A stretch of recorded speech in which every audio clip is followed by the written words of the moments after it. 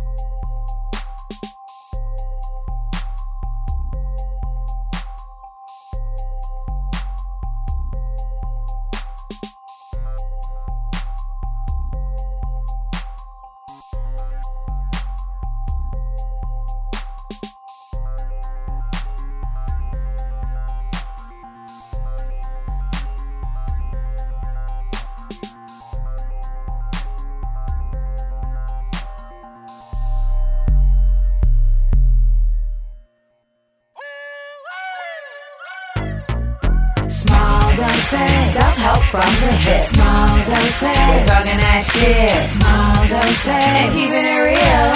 Small doses. With me and Nana Seals. It's so funky.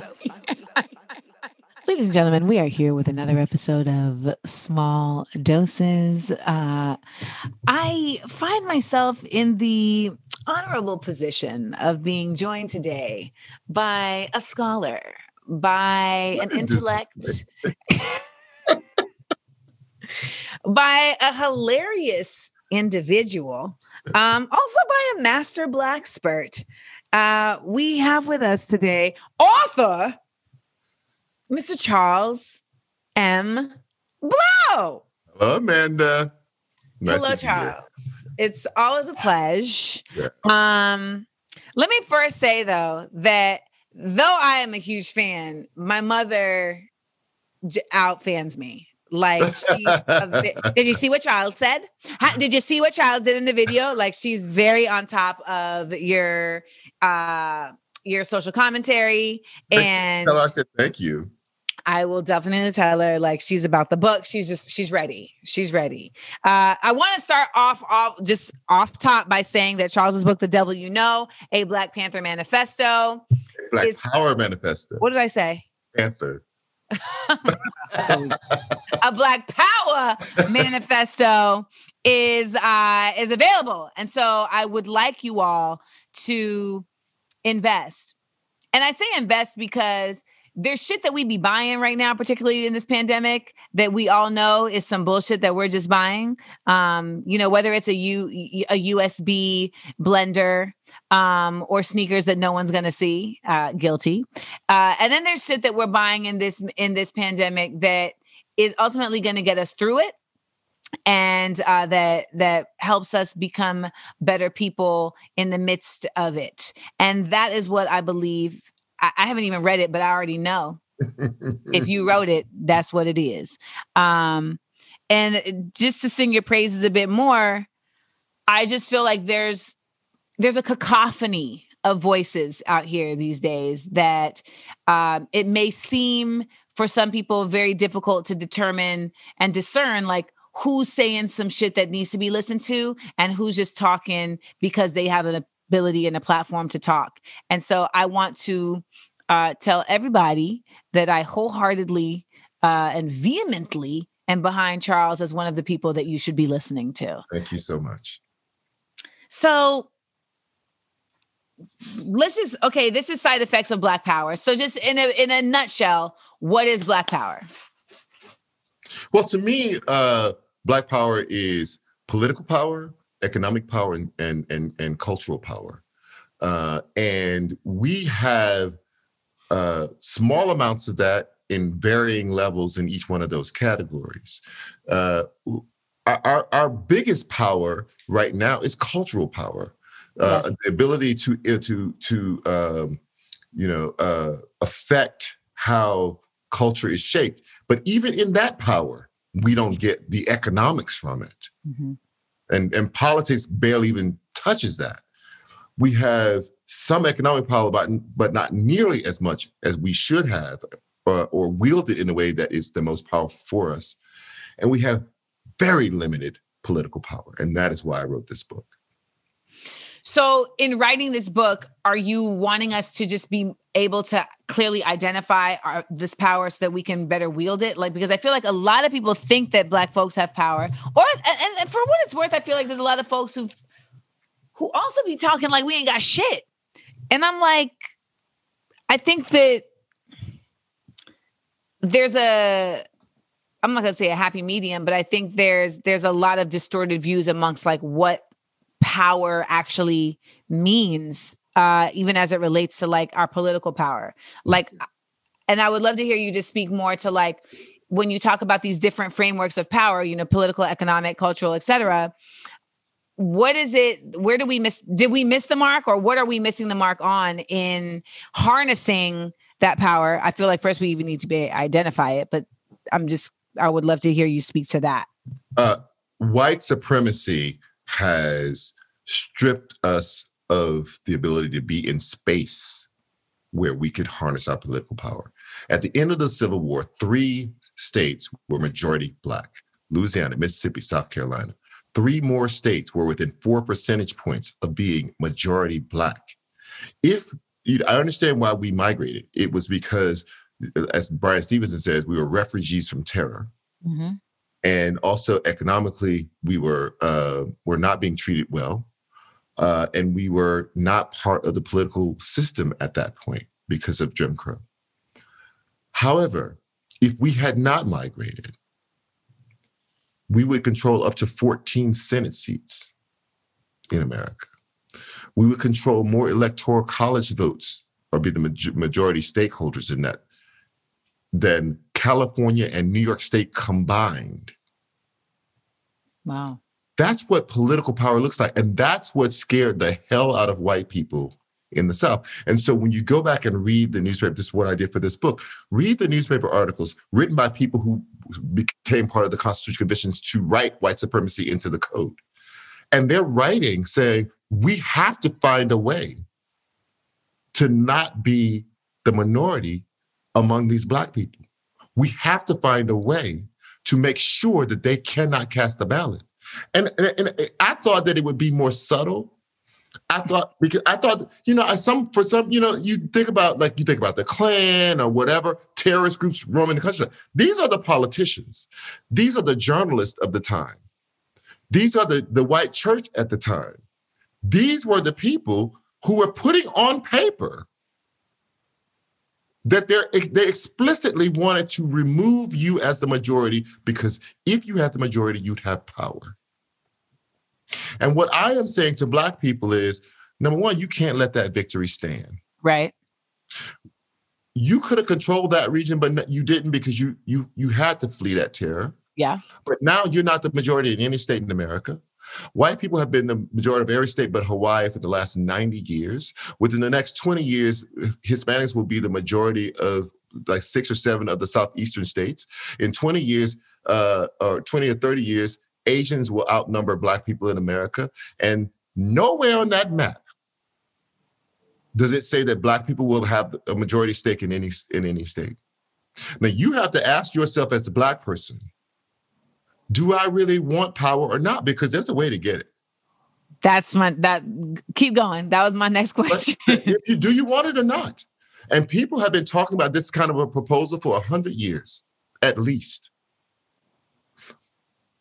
Do you want state power? Now, and this is not new. White people did it first. 2 young Yale law students wrote an article in the Yale Law Review called, I think, Jamestown 70. And they argued to the young white hippies who kept protesting against the Vietnam War. If you want revolution, you have to do something what we call radical federalism. You have to take over a state. Take over Vermont. A writer picks that up and writes a column in a story in Playboy magazine under the headline, take over Vermont.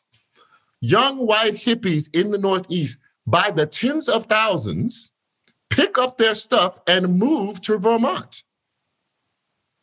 And they didn't have anywhere to stay, by the way. I'm not. Oh, they were just. They were literally sleeping in the fields. They established communes. It was Occupy Vermont. It was a political colonization, explicitly for political purposes.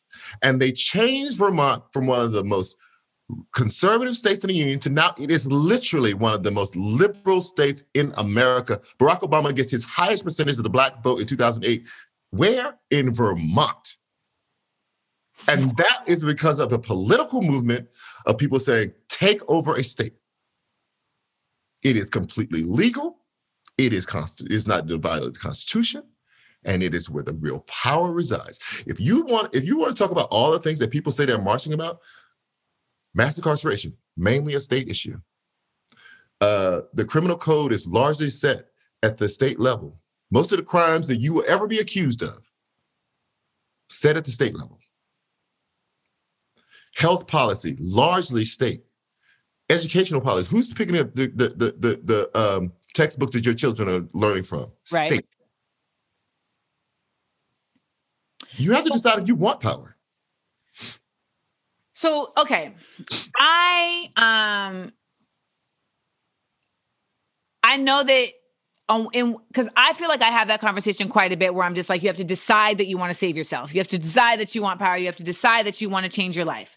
These were with exes that I have been with. Is that why they're exes? That is correct. That is why they are exes. Because I realized that I had made the decision to save them and they had not made the decision to save them.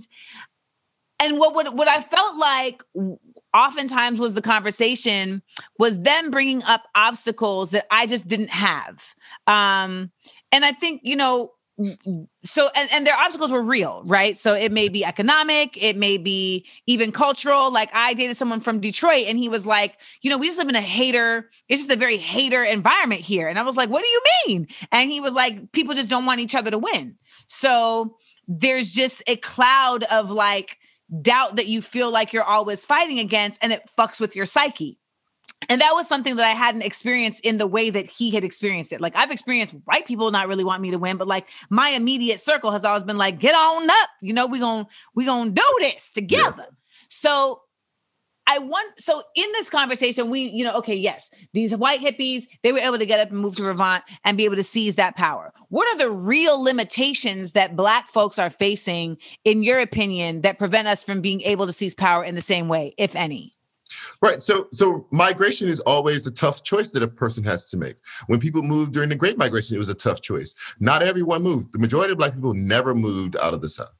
People with property and who were doing relatively well, who were Black, they were like, I'm not going into the middle of Chicago for nothing. I have an estate, right? So they didn't move. Right. People who were extremely poor had no way to figure out how they were going to make it if they were to move. Some of them did not move.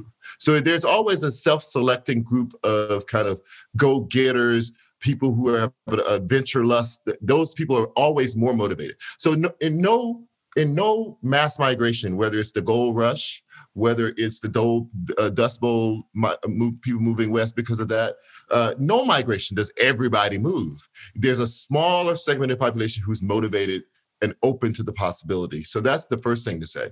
The second thing is to dispel the mythology that the South is all backwards and dusty and retrograde. Because the Black middle class is doing incredibly well in many of these Southern cities. And in fact, when Forbes does its list of places where the Black middle class is thriving, half of the list is in the South. Half of it. When you do look at places where Black-owned businesses are thriving, the number one section of this country where that's happening is in the Southeast. So this idea that you can't make it or it's not great, that's the problem. Also, people think that the entire region is rife with racism and everything, all your rights will be clamped down. Well, let me tell you something, which is also my experience. There are 1,200 majority Black cities in America. 90% of them are in the South. 1,200. 90%? 90% of those cities. There is not a single majority Black city in all of California. There's only one in the entire state of New York, and that's Yonkers. But if you go south, like where I'm in Atlanta, this is a majority Black city. The mayor's Black, chief police is Black. You don't tense up around the police in Atlanta. Why? Because you don't feel like they're hunting you. I remember the first month or two I was here, and there's a building across from me, and the building was under construction. They had some sort of delivery of construction that went into the street, and so the police were blocking out the street. Mm-hmm. And I'm leaving, and I don't know where I was going, and I heard somebody says, Charles Blow. I'm like, oh my God. And I realized it's coming from the cop's car, and my thing's like, oh, what is going on? And I go up to the cop car, and he says, man, I just want to shake your hand and thank you. Now, was this a Black cop or a white cop? Black cop. And I was just like, because it's a majority Black force. And I'm just like, what kind of? It's just not the experience you have in New York. It's just not that experience. So I always try to get people to understand that 1/4 of all Black people right now live under Black municipal control, and that is in the South. Where are you from originally? I'm from a small town called Gippsland, Louisiana, which is a majority Black little town in Louisiana. And so did you move from Louisiana to Atlanta, or have you lived in any of these like non-majority Black cities? Yes. So my entire existence up until the time I moved to New York was majority Black, right? So I was born in Shreveport, it's majority Black city. Lived in Gippsland, majority Black city, majority Black high school. Went to Grambling State University, majority Black city, majority Black school. Yeah. Left there and went to Detroit, majority Black city. Yep. Even when I moved to New York, I moved to Prospect Heights, which was at that point majority Black, and that's Shirley Chisholm's old district. Oh wow! Okay. Right, and so then I moved into Park Slope, looking for great schools, and that was the first experience I've ever had where Black people were not in the majority, where I'm living. This is rare, right? I understand that, but I only say it to say to Black people, it's possible. If you have we have been without power so long, we don't even know what it feels like. It scares some Black people to think that they would be in an all Black city. Yes. It scares some of them because they're like, what does that feel like? They're so used to the white accoutrement. They're so used to white institutions. They're so used to white museums. They're so used to white symphony orchestras. They're so used to white opera that they don't even, they can't wrap their heads around a place like New Orleans where Blackness is central to the culture of the entire city. It's the food, it's the music, it's all of it. I mean, I feel like that's by design, right? Like it's by design that a lot of folks simply can't conceptualize that. I mean, the greatest trick I feel like they tell you is that you have no power, when in actuality, it's for many of us just dormant.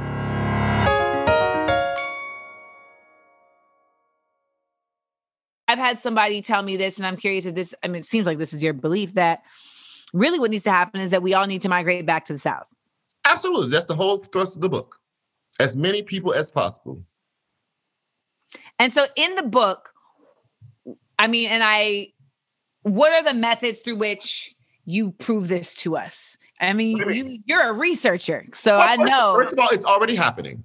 But by my estimation, more millennials alone have now moved back to the South than moved north. All the people who moved north in the first wave of the Great Migration.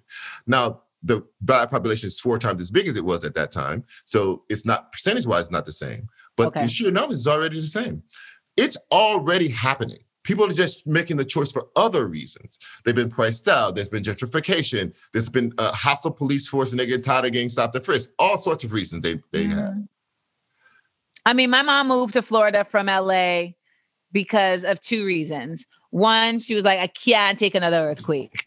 And 2, because she went to the bank and they gave her a counterfeit $20 bill that she did not know was counterfeit. Then she went to Ralph's and she paid with her $20 bill. And literally she walks away with her grocery bags and the LAPD handcuff her. And that's that. Like, there's no like conversation. It's, I mean, as we have learned with George Floyd, like this $20 bill counterfeit thing, they're just like running rampant. And so she was like, oh, we can't be here anymore. Right. She was like, I don't ever want to deal with the LAPD again. And I'm like, but then you moved to Florida. Yes. So I'm not really sure that you had done a full realm of research, but and I know that if I wasn't in this industry that I'm in, I would feel more compelled and more ready to move. Now, I say that not knowing what the next 4 years will bring, right? Like, because I do feel like I have a time limit on LA, which, I also didn't know that we were going to be in a pandemic. But when this had been brought to me before, I was like, could I move back to the South? Could I do it? Because, well, for the reasons that you had stated, living in Atlanta is a specific experience. Okay. Living in New Orleans is a specific experience. Yes. And I feel like New Orleans is the only other place that I would move because of that. Because New Orleans feels like another country. Yes, it does. It doesn't even feel like it's, a part of this whole American bullshit paradigm. But it also has its own issues, and that's fair. But I feel like the South, to me, just didn't feel... Like, when I got out of Florida, I felt freer as a thinker, as a creative. And I know that part of that is also because of like my environment that I was around, right? Like, I'm in Orlando. It's got very white. And culture seemed to take a back seat to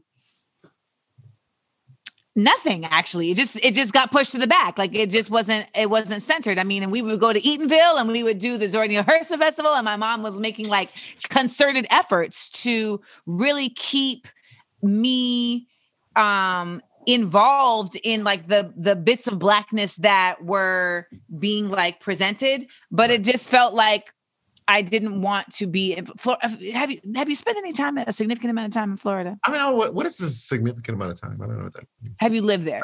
I have never lived in Florida. It's a special place.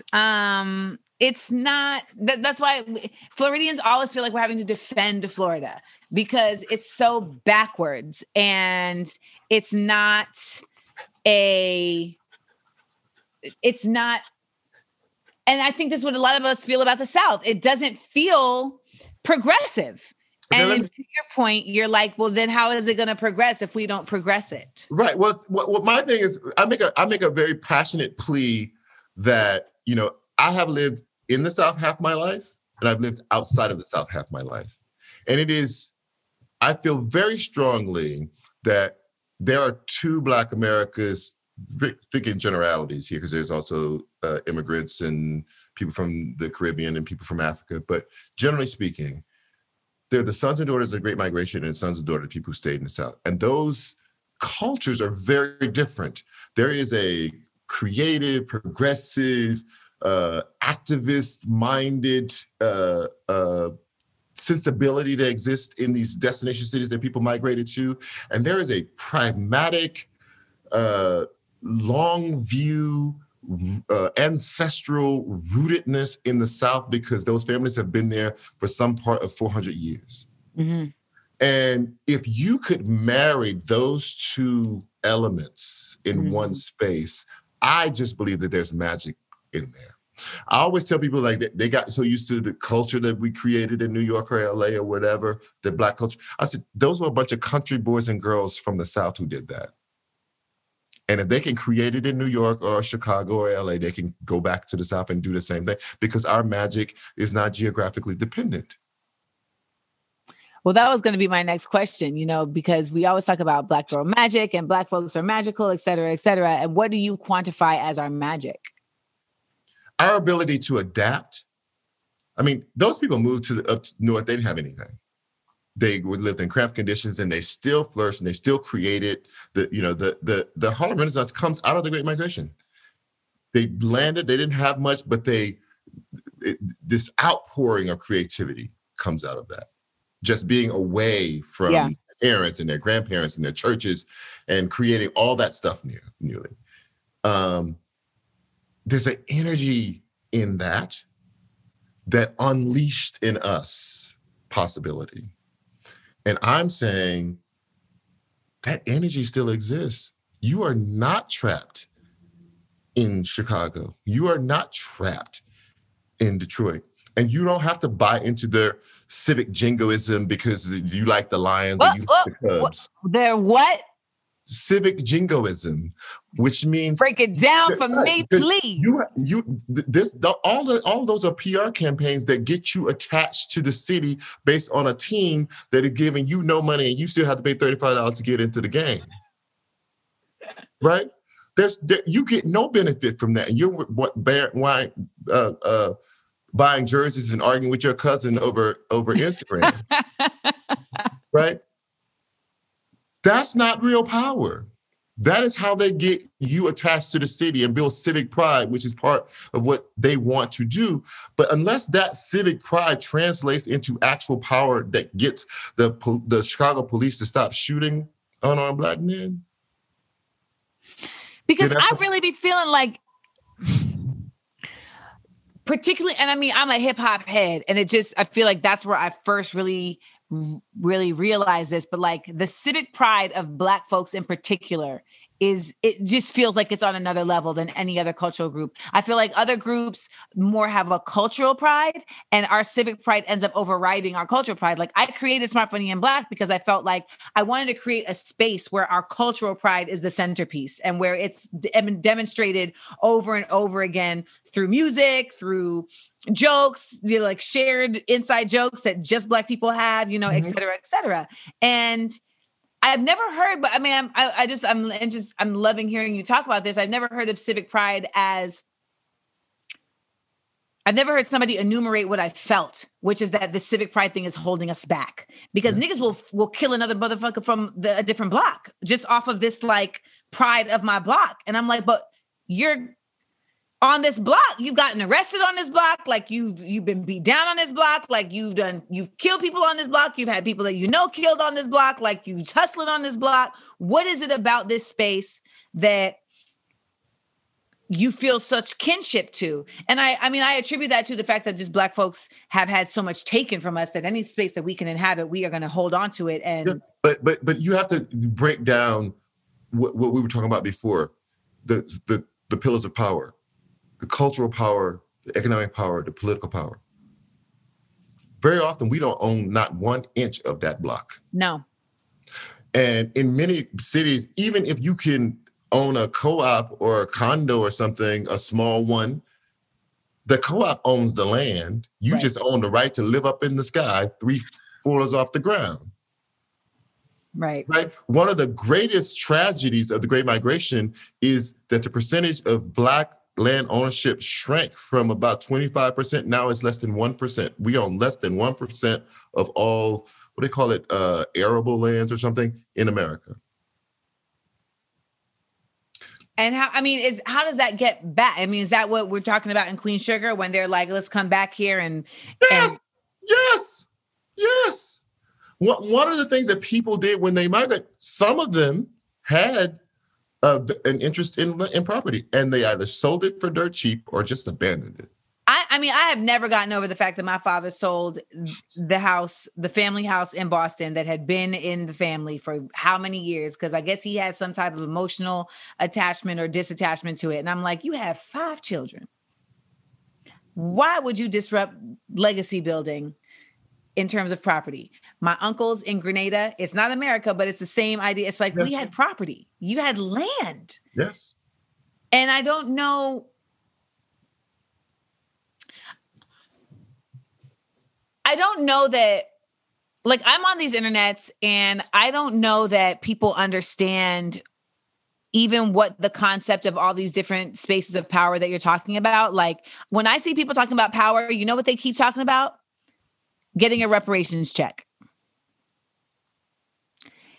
That seems to be the centerpiece for a lot of just everyday Black folks that I see talking about, like, how do we get power, particularly with this new regime, right? This new presidency.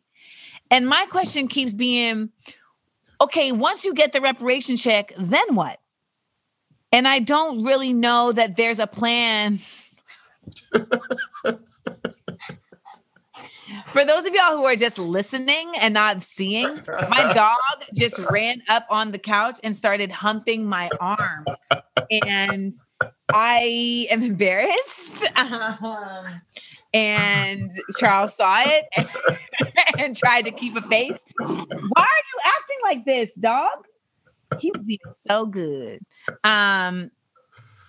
I guess, how do you get to people? How do you get this message? Because I honestly feel like you wrote a book and the people who are going to read the book are people that already agree with you. I hope not. And I actually make a specific argument about reparations in the book, which is that is a mountain with two peaks. You know, one is the moral peak. Clearly we clear that one. It is owed. Absolutely. The other one is the political one. They can, getting that through Congress is almost impossible with this present kind of a makeup of Congress. Now, how do you make your chances better in Congress? Senate seats. Yes. So if you take these states, you didn't control up to 14 Senate seats. You now get that heard, even if it doesn't get passed. It's not even going to get heard right now. Number two, reparations can be both state, local, federal, state, and local. Okay. There are states now who are studying whether or not to pay reparations. What does it look like to you? What does reparations look like to you? Is it a check? Does it stop at a check? Like what does it look like to you? Listen, I think that first of all, the idea of studying how to deal with it is smart. However, I am a check person. Nobody told you how to use the money that my ancestors' labor produced. Mm-hmm. Don't try to earmark mine for college. Right. I'll pay for the colleges if I want to do that. Write the check. I'm a big person, a believer in the check, because there is a number on that that amount of labor and how much wealth it generated. I don't know the number, but economists can figure that number out. Who gets the check? I think again, we can study that and figure out how to deal with it. But I'm just saying, I am not opposed to the idea of checks. When people, twist themselves like pretzels, trying to figure out, well, let's do empowerment zones here and a college over here and small business loans over here. No, you can write a check. I don't mind that. Is it both though? Because to me, it's both. It's like we get the checks and we get the resources. It can be. I'm just saying, I just want to be on the record saying I am not opposed to the check. Okay, here's another question. Is it one check? Is it a check over? Is it like a pension? Well, because honestly, this country has been living for centuries now off of the continual growth of our labor. So how are you going to just pay us one time? Reparations are paid all around the world by different countries in different ways. Sometimes people get it over life. So you can figure out how we need to deal with it. Okay. And so to that point, when you were talking about, the ways in which this power gets distributed, I just want you to talk more. I feel like I'm doing a lot of talking, and well, you don't have to. I'm like, I know Charles is a very loquacious person, so I'm holding it back on me right now. I'm not holding back. I was just answering your questions. I didn't know you had more questions. No, I just feel like when we talk about this, it's like there's like you said you made a case in the book for the fact that like you don't want to you talk about reparations, but you make a case for the fact that like there are people that are going to read this book and there's people who are not going to read this book. And how do you get to those people? Yes. Listen, let me just step back and say this. The only reason that you had oppressive systems in this country was because of white people, primarily white men, primarily wealthy white men. Right. The only reason that you don't have the things that you want, whether it be police reform or a dismantling of mass incarceration or whatever the case may be, is because the white men in Congress or in the courts decide they don't want to let you have it. Mm-hmm. And we need to stop talking in euphemisms about the system this and the system that. Yeah, this is the system. The system is a bunch of white men who don't want you to have this, and they get the final say. And right now, Black liberation is centered around white power, meaning you have to either guilt them into changing their mind. Yes. You have to pressure them into changing their mind. You have to overcome their resistance, but it is centered around them. And what this proposal says is, can you imagine the possibility where your liberation did not require their guilt or their participation even, or their persuasion? Mm-hmm. You just move. And you elect the people and you engage to you. Move and you engage. And you don't have to ask permission, and you don't have to have any more of these interminable race discussions, which is basically us describing how you've hurt us and can you and waiting to see if you're empathetic. Whenever people say things like, there's racial discord in America. No, there's not, because that assumes that there are two people arguing towards a position, and that's not the case. That is never the case. There are people who've been oppressed who are revolting against their oppression. They take breaks, and then they revolt again, and nothing changes, and they take a break, and they revolt again. And every time they revolt, they say, well, there's a racial disturbance. We need to be unit. We need to find some unity again. When unity, in fact, to America, white America means Black people being quiet. Yes. Black people being appeased or just being given some level of mollification. Like, okay, here's a sucker to suck. Or you just get tired. Sometimes they don't give you anything. But the protests die down. Get worn out. You just get worn out. Or you have to live. Yes. I forgot who I was. I forgot who I saw. What documentary I was watching, but they were like, we didn't protest all the goddamn time in the civil rights movement because we had jobs.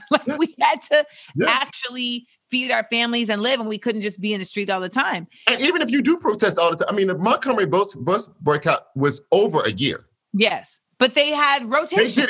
They did it for longer than a year. And yet that still doesn't always work.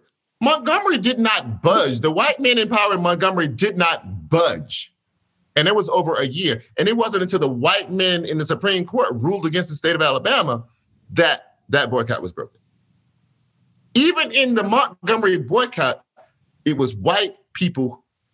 Our success was centered around white people's choice to allow us to succeed.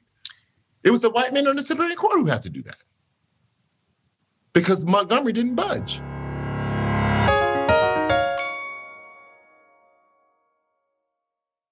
So when we talk about where we are now, right? Because I feel like, naturally there's a lot of conversation around what do we do next as Black folks? What do we do next? What does protest look like? What does challenging the system look like? I see a lot of folks who are like, well, voting makes no sense. There's no point in voting. We're not going to get any power that way because Black people have no power.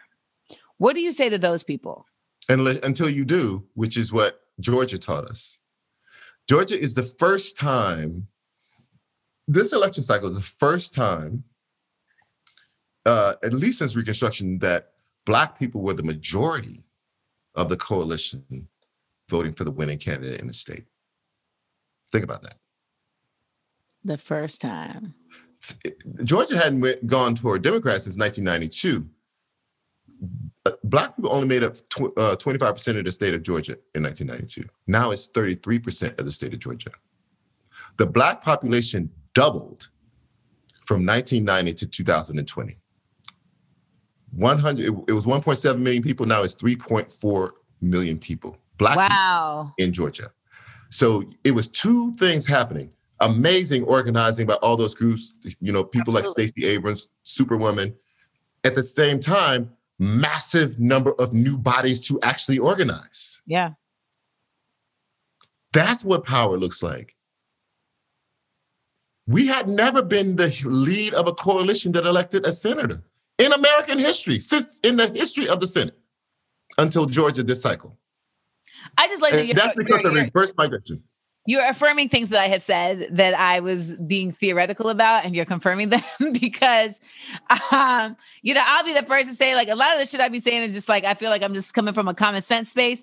And I feel like we started this conversation with you talking about the fact that, like, so many of us have just been here in the state of being that we've been in, that we can't even fathom a different way of existing within this country. Right. And when I saw people over the course of this election cycle being like, there's no point, Black people don't have enough power, we need to hold our votes because they're not going to do nothing for us. I'm like, but we haven't even gotten a chance to see what happens when we really show up in a real way, because right. I mean, even when we did in the civil rights movement, like, there were still so many people that didn't vote for obvious reasons. Right. And we did show in those numbers that we were effective, which is why gerrymandering became so much an important part of things, and voter suppression became even written into law. So I get so frustrated, Charles, when I'm on these internets, because I feel like what you're talking about feels so foreign to folks. Yeah. Well, I mean, I think, but those people should see what it felt like on the ground here in Atlanta. I didn't know anybody who didn't vote early. Everybody took a picture of the little sticker. Everybody took a picture. And it was a prideful moment. Everybody was saying, can you go vote with me? Did you vote already? I need somebody to go vote. I want to do it with somebody else. This whole idea of like disengagement and passivism, none of that existed in Atlanta. And that is also, I think, part of the beauty when I'm talking about the marriage of like this activism and influx of people back to the South, and also that Southern 400 years, the tree you pass by might have one day, 100 years ago, felt the wiggle of a body at the end of a rope. Like your sweat and blood has watered this soil. There is I'm standing in the line. That is the sensibility here. And also that was energized by the very real possibility that this time you could overcome the hurdle. Right. You could, and that possibility was so energizing to people here. It was amazing. Because I've been living in New York for 26 years. You go vote, nobody says, they know it's going to be a blue state. So you just do it because it's your civic duty, but there's no real excitement around voting in New York. That wasn't the case in Atlanta, in Georgia. So let's just backtrack.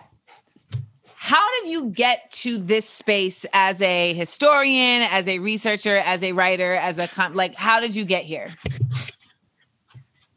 I was exhausted. I've written a book about interviewing so many of the mothers of the movement and kind of watching their very familiar patterns they kind of behave the same. They vacillate between crying and laughing all the time when you spend a lot of time with them.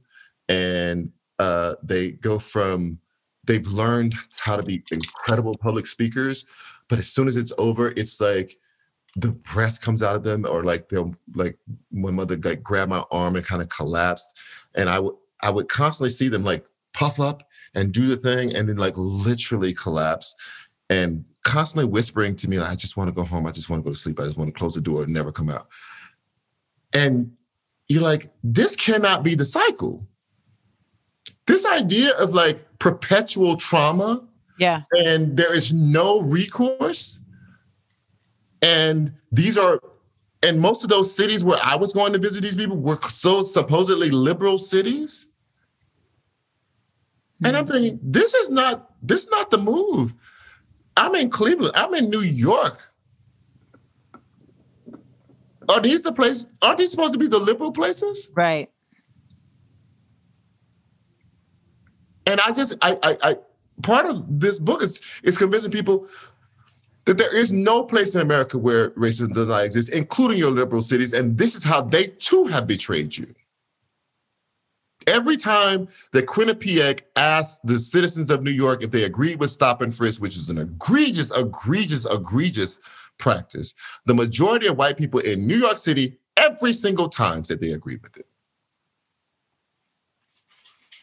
Just because you are liberal and on try to save the environment and you believe in gay marriage and you want a woman's right to choose does not mean that you are a racial egalitarian. Many of those very same people are also white supremacists because they also harbor the belief that there is a fundamental difference, a hierarchy of people between white and black people.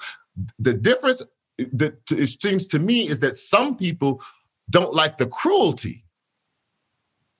It's uncomfortable. It's yucky. It's right. But they still are like, believe. this y'all.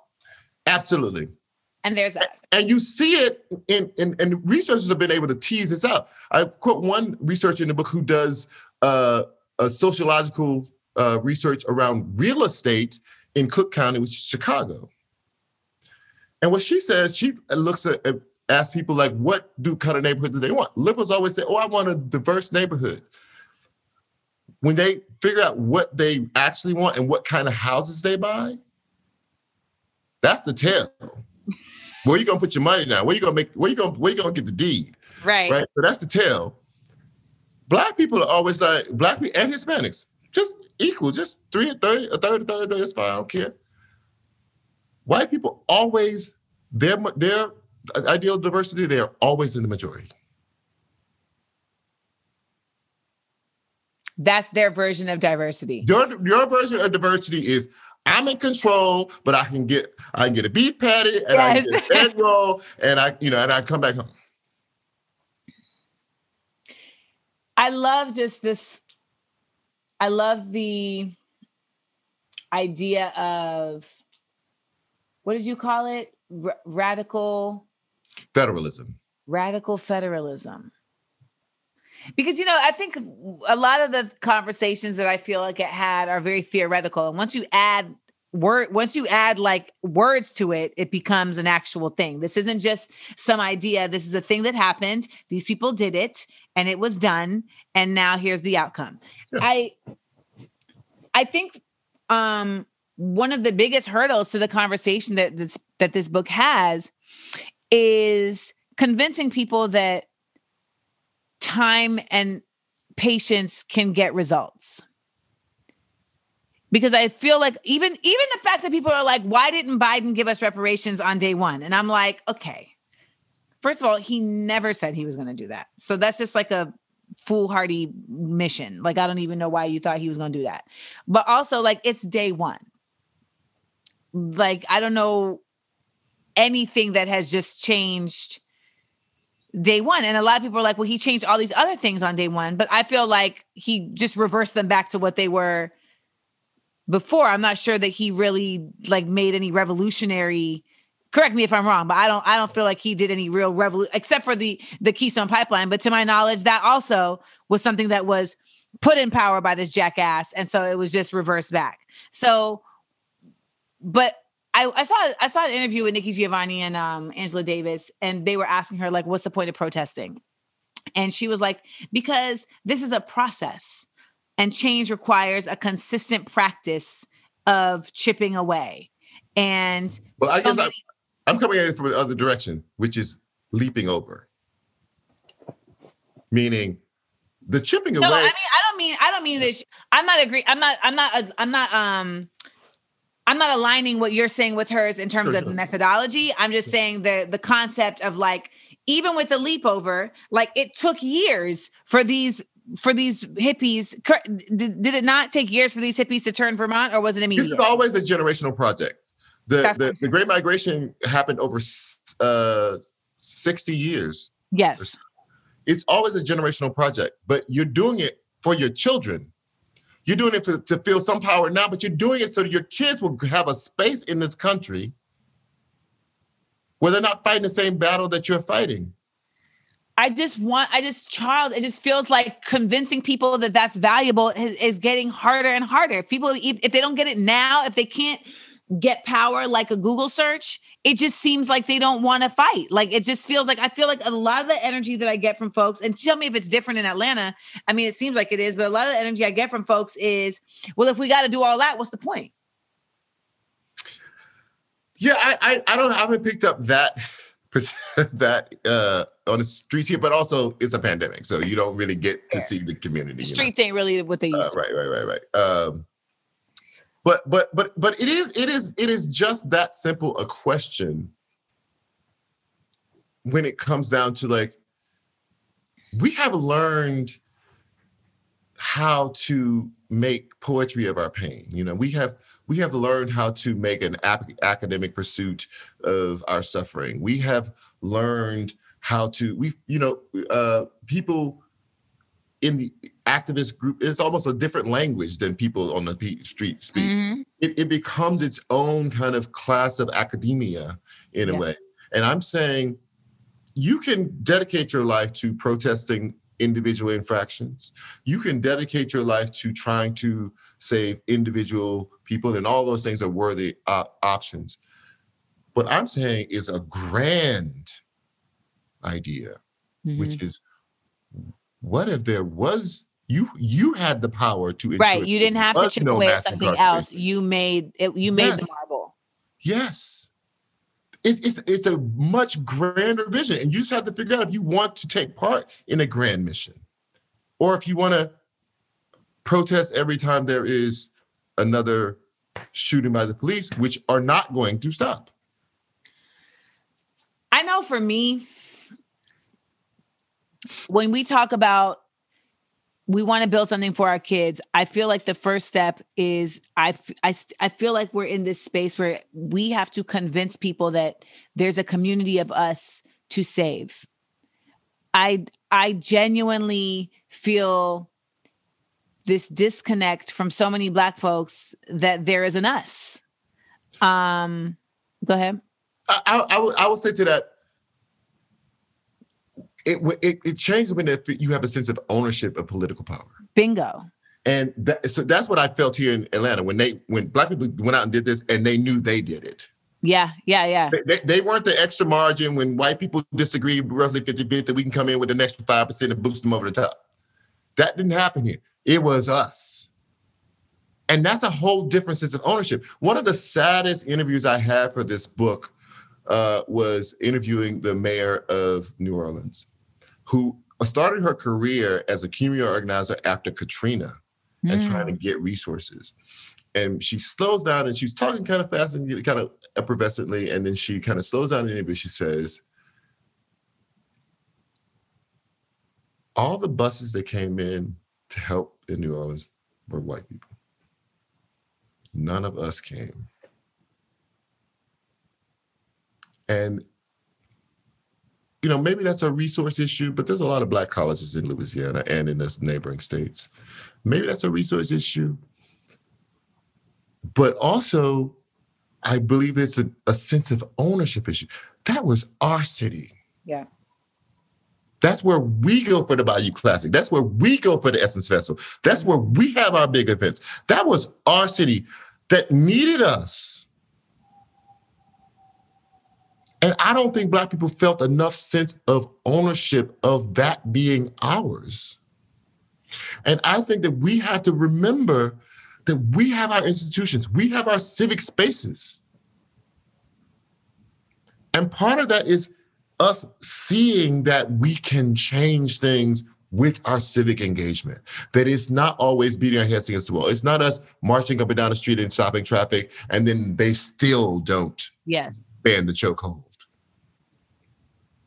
When you see the result, it's a concrete result that Black man, a preacher at Martin Luther King's church, is going to the Senate. That's a concrete result that you did. I mean, he had to get a dog to do it, but you get a dog, do what you got to do. But it happened. And that, I think, success breeds possibility. Yes. And I think we need to see successes. And the story of this success needs to be told by us. Like, I feel like that's your next, and told by us in particular. Yes. So if you didn't know, that's your next book. Don't even start talking about it next. But listen, books make me crazy. Writing a book is the only thing I've ever done that was more difficult than write a book was do logistics for selling merchandise out of my garage.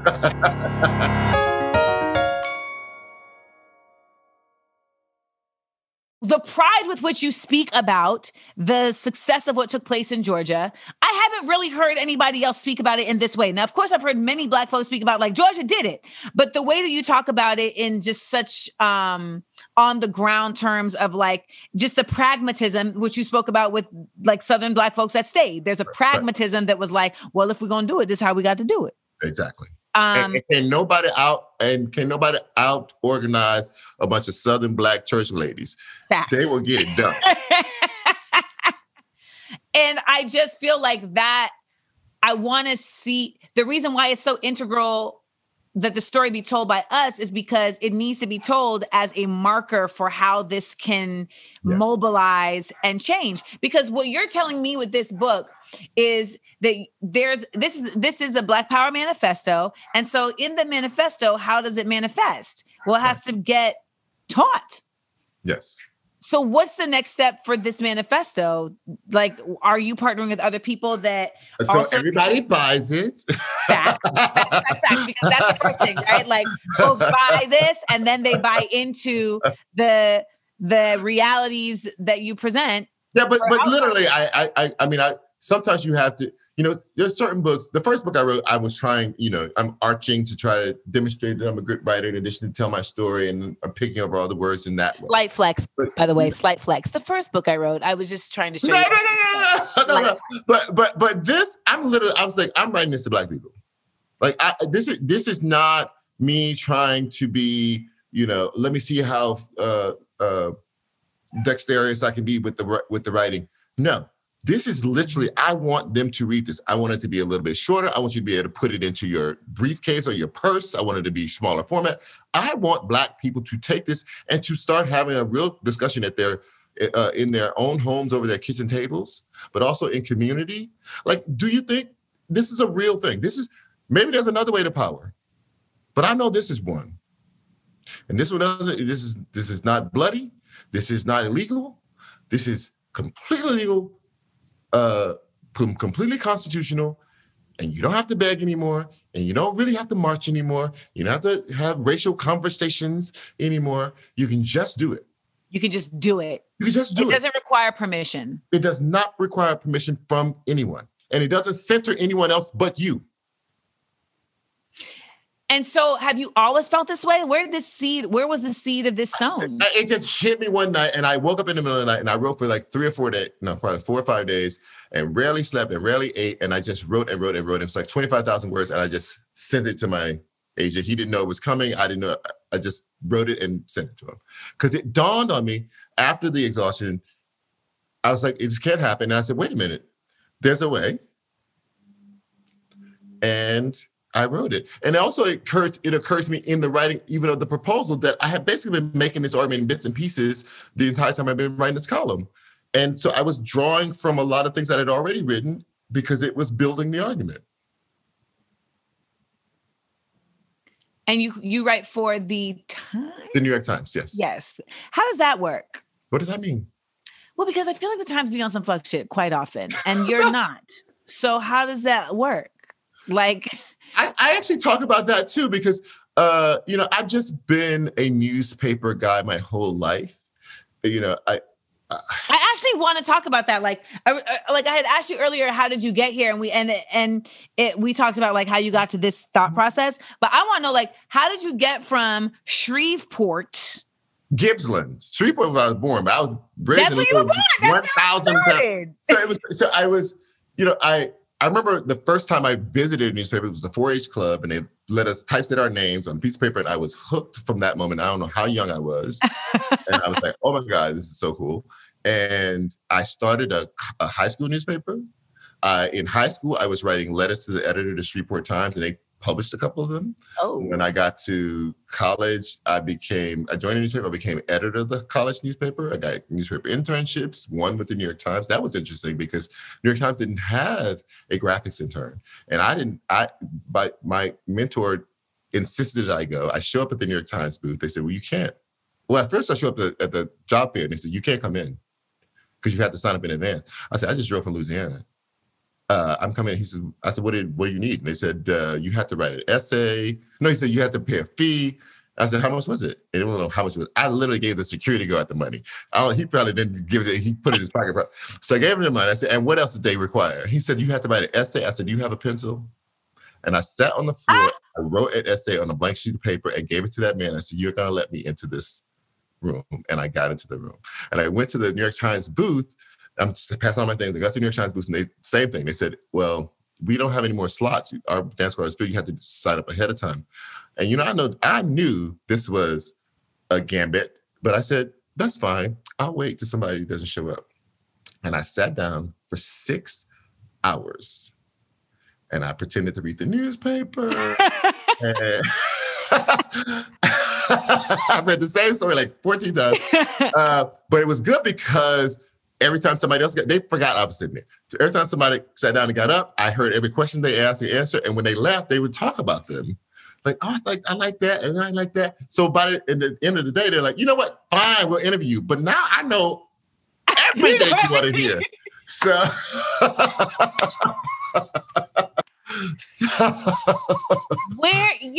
but Charles, so this is a level of tenacity that does not exist amongst the masses. Where was this fostered from? I just believe like, this is a parental, where? I think maybe something, you know, you have to give credit, parental, community, Black school. Like my high school is one of the oldest Black schools in Louisiana because it was started as a college, what they call everything called college, everything college back then basically was a high school, but it was called Coleman College, was founded to educate the sons and daughters of freed slaves. It is still on the same spot. Wow. It is still the same. So my upbringing, I used to look at, you know, Do the Right Thing, and they were talking about Saul, why there's no Black people on the wall? There was nothing but Black people on my wall. Right. From the 1800s. And so you grew up in this legacy and also thinking, I'm poor. I have nothing to lose here. So if I sit here and they don't interview, what am I losing? I don't have anything. The reason I ask this is because you're special and there's things that brought you along to be able to get to this point, right? And I feel like a lot of folks genuinely think that was some shit that came from like the ancestors that you got. Like you got a special mix of astrology and ancestral like anointment and the guides and Jesus, etc. But on a basic level, you grew up in a place where Black was heralded as beautiful. It wasn't seen as a limitation. And it wasn't a recent vintage. It was like Black people had been in this spot of land forever. Right. Like it wasn't no haha, like new money, new shit. Right. And you saw Blackness as a majority from early on. People ask me all the time, how are you so confident? And I'm like, well, you know, my mom she really instilled a lot in me. But as you're talking, I'm like, you know what? It's because I saw Black all the time. Every room I ever walked into, a Black person was the smartest person in that room. I just always assumed that if I walked into a room, I could be the smartest person in the room. Listen, I would go to Grenada. Grenada is a Black country, right? And by the time I'm born, Britain is like long gone. So like I was always taught like these white people are not smarter than you. They may have more, but it's not because they're smarter. You know, it's because they're savages. Like that's what I was taught. Like they cheat, they do all this other shit. It's not by any means because they're more blessed by divine right, et cetera, et cetera. And I feel like it's a curriculum of learning that we were fortunate enough to be amongst that creates this for a lot of folks. And I feel like there just aren't enough of our children that come up in this space. And in order for this method that you enumerated in this book to happen, it has to have that. There has to be more of that, like over this whole nation. But one of the things that we have, and this goes back to us absorbing white supremacy to the degree that we don't believe that we can be in space with each other and that space always be excellent. So that's how I'm raised, right? Facts. So we will take our kids halfway across the county. 1 million The percent. only Black person in that classroom, but we believe that education that they are getting is so much better that it negates the scars that child is receiving of hesitating to raise their hand because they don't want anybody to believe that they are not smart as everybody else in the room, so they don't get all the information, or not really believing or having to fight the perception that they're there on scholarship and everybody else is paying tuition, or these kids come out covered in racial scars because they've been in battle their whole life. I mean, when I moved to Orlando, like when I was in LA, my mom makes a point of always sending me pictures that she uncovers of like the group of friends I had when I was growing up here. Cause she's like, remember you were surrounded by Blackness. and I've talked about this on the pod before, but I got to have brunch with my first grade teacher, Miss Channel. And she was like, well, me and the other Black teacher, Ms. LaBowman, we had identified that we needed to protect you because you were a Black child and you were brilliant. And we knew that was going to be a problem.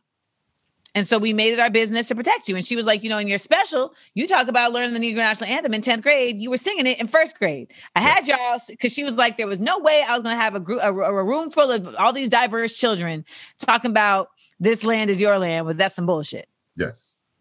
And when I moved to Orlando, like that was the first time that I experienced it where people would be like, oh, you only got this because you're Black. Yes. And I was like, well, no, I mean, I am Black. I got this because I'm as smart as all of you. Right. Maybe for them that was a thing, but I know for me, like I will outdance all of you. I will outact all of you. I will outread all of you. Like, what do you want to do? But I just want to see. I honor the work of folks like you because it informs the creative work of myself. Like it feels like the marriage of pragmatism and, creativity that you're talking about, because it's like, I'm always trying to figure out how do I use my creative work to support the pragmatic work that needs to be done. Right. And ultimately I've felt like creating community, fostering community, encouraging community, empowering community. And for some people, even introducing the concept of community to them. Like I've had people leave Black, Smart, Funny, and Black and realize like, I really haven't been a part of a Black community my whole life. Like I've had white people bring Black people to Smart, Funny, and Black. And those Black people be like, I just really didn't know that there was all of this Blackness that I didn't have access to. And it's like knocking down those doors and those walls to continue to connect us, to be a force to do what you're talking about. And I really appreciate you writing this book because it's not just the last 4 years, but innovative thought has become very attacked, right? Like we used to have spaces, I feel like, where you could have ideas and like, even if you hadn't fully fleshed them out, like you could, present the thought process of something and talk about it without people being like, well, I actually say that one of the spurs for me to even start thinking in this way was Harry Belafonte at a lunch thing he was saying. And he was, he does this whole castigating people. And he wait. No, what does he do? Because I know he's doing it like this. So what is he doing? He's very raspy. It's very good. He's very good. But he's like taking people to task. And taking Black folks to task, and white, like who's he taking to task? Black people, white people. He does his whole thing. He's too old. He's an elder statesman now. He doesn't have to care. But he said in the thing, and I remember this, and I thought about it for a long time. He says, "Where are the revolutionary thinkers?" He says, "We are burying revolutionary thought." Mm-hmm. And I kept thinking, I have this perch. I can say what I want. Like, am I a revolutionary thinker? And that bounced around a lot and helped to push me towards this kind of a book. What kept it bouncing around for so long before it landed? Trying to figure out what the revolutionary thought was. I mean, a big thought can really change the world. Yes. But it's not like, those big thoughts just drop out of the sky all the time. Like, you do have to sit around and put some energy into thinking it through. And for me, it took a while, like constantly questioning myself, like, am I doing the most with this opportunity to speak to people? Meaning your column or meaning all the ways that I can have a column and TV or Instagram, whatever. But talking. yes, of course. Am I doing enough? And also it was important to me to ask myself, which I write about, I could have spent the rest of my life at Park Avenue parties and fancy vacations and the whole thing. But that was only luxuries for me. That had nothing to do with helping my community. And I kept having to ask myself, so what are you doing to help the rest of the Black people? Yep. It is not just about you. And if the only thing you leave this life with is having enjoyed it for you and accrued wealth just for you and lived in space where only you were the exceptional Negro and spiced up somebody's parlor room or dinner table, then you have failed. And on that note, we come to a close. The last dose. That's really the bottom line of all of this. The bottom line is making the choice to say that your own personal advancement is not enough. Right. And as Black folks, I know folks who push back against that. Like, well, how come? Why can't it be? White folks, stop basing what we should do off of what they do. Right. Like, that's my revolutionary thought. There you go. Stop telling me about what white people do to tell me what I should do as a Black person. I don't want to hear it. I am so glad that we got to hear you, and I really want people to read this book. And I love the fact that you said you wrote it to be digestible. It's not Cornel Westian, where I will have to sit with sometimes you want to sit with the dictionary. You do. But other times you're like, whom is this for? I'm lost. I'm lost. I like to use vocabulary words because I like to utilize the full extent of anything, including the English language. Yes. But I really am curious to hear what folks feel about how folks feel like they are moved after reading this, because revolutionary thought, if it does anything, is it inspires more thought. Yes. And that is something that is integral right now, especially after we have come out of a space that really has been honoring ignorance in a real way. So big ups on the book. I'm inspired, in admiration, and low-key jealous that you were able to write all of it over a course of 4 to 5 days. I want that inspiration to come. No, that was just a book proposal. That wasn't the book. Oh, that was the proposal. Okay, No. There's no way in the world. Harriet came to you. There is no way in the world. Harriet came to you and was like, let me lead you. Let me lead you. I know. That's I'm like, she descended upon you, sat here perched, and said, this is how we shall use your perch. Because I was like, I can't even imagine. And I feel like, because I need to write. I feel like I'm being called to write escape in a way that I haven't written before. Like, I feel like I'm always the very let's keep it real. Let's keep it real. We need to write the real. And it doesn't feel like it's coming from me in that way right now. And I genuinely had to kind of figure out, is that okay? And when it comes to Black folks, I just had to realize, we do need a balance. We always need a balance. We never get the balance. And when you talked about the mothers who are just exhausted, they puff up and they're exhausted. It's as a creative, the question I'm always asking myself is are you just creating for yourself? Right. And if if I can only come up with what's going to make me laugh, then I know to abandon it. Like it has to serve our people in a way that is uplifting, that's encouraging, empowering, etc.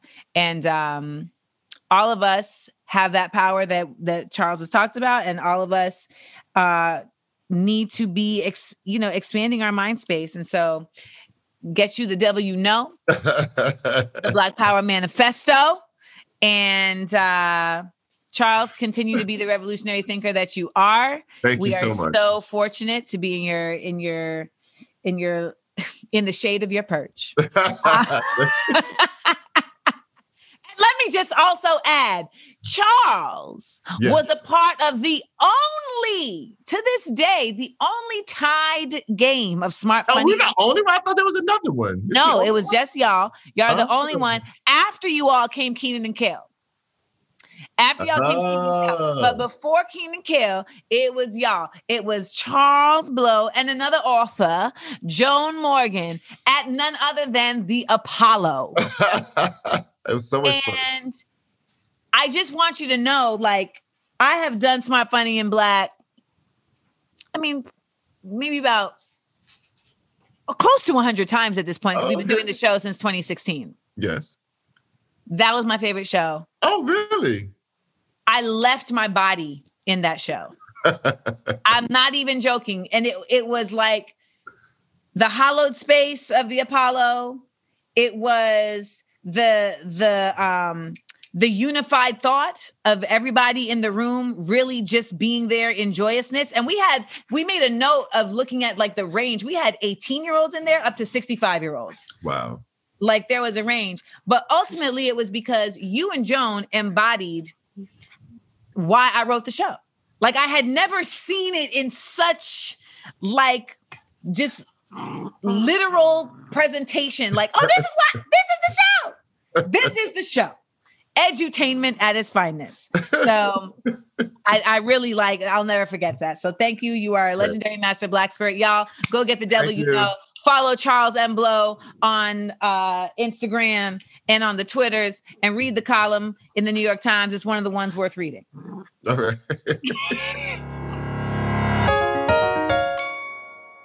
Scarpins Avenue. A podcast network.